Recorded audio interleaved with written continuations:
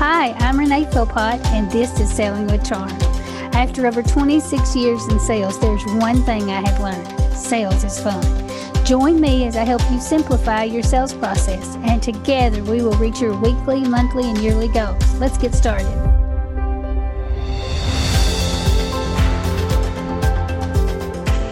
Today I wanted to talk about 3 ways that you can use your own creativity to be more successful and competitive in sales. So, in the first way that you can use your creativity is in the way the people that you choose to prospect or to call on. And I'll give you the example of where I first learned this. When I first started in sales, as you know, it was a numbers game for me. I was going to do the cold calls, whatever it took for me to be successful. They told me the average would be 20 a day. I knew I was not average, that I had a whole lot to learn, so I was going to do 50.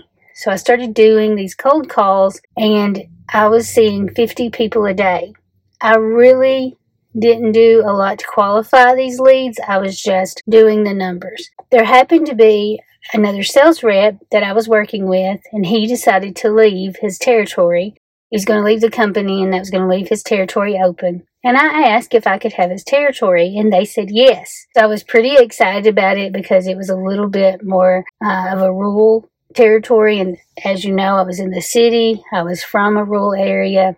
And even though it wasn't anything like being at home, it was a little bit more laid back. So I was pretty excited. So as part of taking over his territory, I had to type some loose ends. And what I mean by loose ends is, sometimes there'd be some paperwork that needed to be signed, or something in the contract wasn't, they had some questions and that wasn't clear to them, so I'd have to go. And just that kind of stuff, maybe arranged to have something delivered or picked up. And what I discovered as I was tying up these loose ends is every salesperson is different.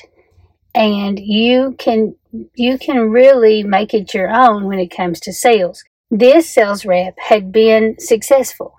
And by successful to me, in my terms for success in sales, is if you can sell the quota that your company has set out for you on a consistent basis, then you're pretty successful. So he was really good at sales as far as numbers. He was pretty consistent with quota. And another thing that I discovered about him is he sold to different types of accounts than what the other sales reps that I had been working with. So because I was able to work with him, work in this territory where he had been, I learned that you can use your own personality and be creative in the people that you call on. When I went to type these loose ends, I discovered some types of businesses that nobody else that I had been working with had really mentioned. There was some things like, there was a landscaping company. There was like a kennel. There was an automobile repair place, but it was just a little different. So there was types of businesses that I had not been calling on, types of businesses that the other sales reps I had worked with hadn't mentioned. The company that I worked for hadn't had a lot of these. So in 1 month, this particular sales rep, when I was still working with him, our quota was around $20,000 a month, and the average machine was selling for about $7,000 or $8,000. He sold 20 machines that were $1,000 each. He did this by going to types of businesses not everybody was going to. So I discovered in this, now, I did not decide that I was going to call on the types of businesses he did, because that's where he was comfortable. He could talk their language. He was just their kind of people. For me, I discovered that I liked a little different account than maybe even some of the other sales reps. I was really comfortable in education, really comfortable in churches, all different types of churches and denominations. I love to go there, work with them, because even though it was different, they had very similar setups and missions. So I really loved it. So that is the first way that I want to encourage you to use your own creativity and your own personality. In sales, it can be really easy to get intimidated by either our competitors or even our fellow salespeople, that it seems to be so easy for them. It's easy for them because they've gotten comfortable. And they've gotten comfortable sometimes by calling on a different kind of prospect that maybe you've considered or would ever consider. But you can take their lead on that and say, okay, where am I comfortable? Who can I go call on that I have easy access to, but that I will understand their wants and their needs? Because that's exactly what the sales rep did. He decided, who is it that I can go and talk to comfortably and understand their wants and their needs and be able to give them something that takes care of those?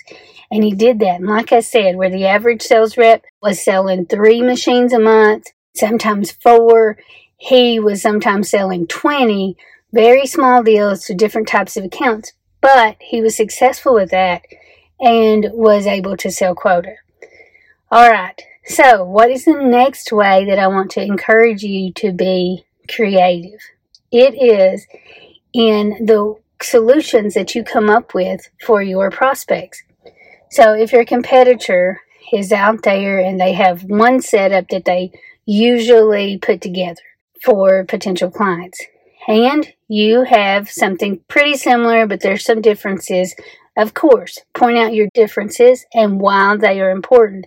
But you can also be a little creative in the way that you present a solution.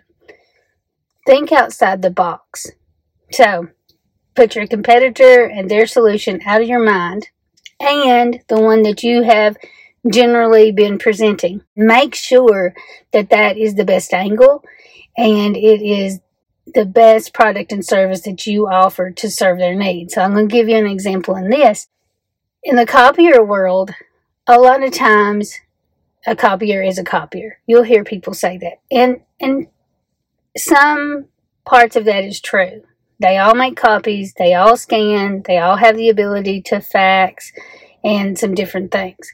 But the way that I present my solution can be different than what my competitors do. So I go in, I see someone that has one machine, and it's really tempting to say, okay, here's exactly what you need. And it's going to be very similar with only the latest and greatest updates to that machine.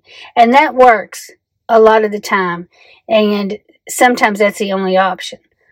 But if you put your competitor out of your mind and you put what you have always quoted out of your mind and instead look at it like it's a brand new place and you listen to everything that they're going to be doing with your product or service and how it works for them now. So here's some good questions that you can ask. You can say, what do you love about your current situation? And what do you wish was different? If you had your dream solution to this, what would it look like? Most of the time, if you listen, it's not what you would think they would say. It's usually not elaborate. For example, if I go in and I ask them, if your dream copier, what would it do? Nobody says it would print money so I could go home. And that's what you'd think they'd say, just that it would print money and I could just have a wheelbarrow full of $100 bills. Or I wish it would make the coffee for me every morning. Nobody says that stuff. But what they usually say is something like, I wish it could do my copy jobs in the afternoon before it's time to go home and not miss feed. Or something like that. And for me, the solution to that is not just, a new machine, but sometimes it's okay, tell me what you do last thing in the day that's giving you so much problems. Because usually it's something that's a little different about it. Maybe they use a different type of paper. Maybe they have to use a different tray. There's a lot of different solutions when I really listen. So I'm going to challenge you here. When you are out there coming up with the solution that you're going to present, use your own personality and your creativity to present something that maybe you wouldn't have thought of, something your competitor usually doesn't think of, and you will find more success. And you're going to be really comfortable because you're going to get used to asking the questions that lead you to the right answers. So be creative in what you present. All right. The last way that I am going to encourage you to use your creativity is in the way that you take the no. What do I mean by this?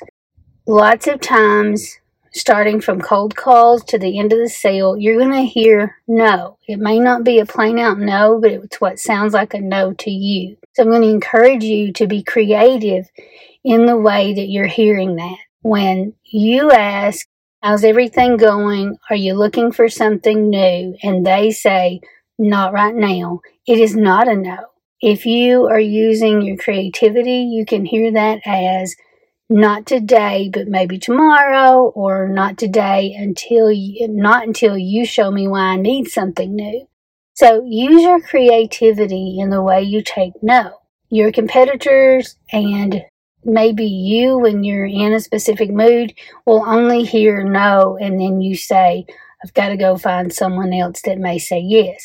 Instead, hear it as, not right now. I need to know what a difference it will make for me before I say yes.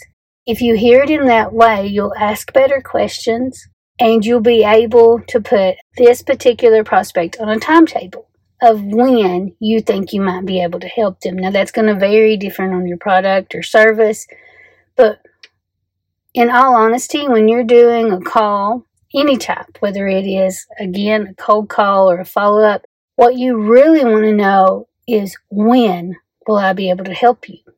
Not, can I help you today or whatever. It's, when can I help you? So be creative in the way you hear no. When you take a deal and it's time to close that deal, instead of saying, are you ready to buy today? And them saying no, and you taking the no for face value, take it as, I understand.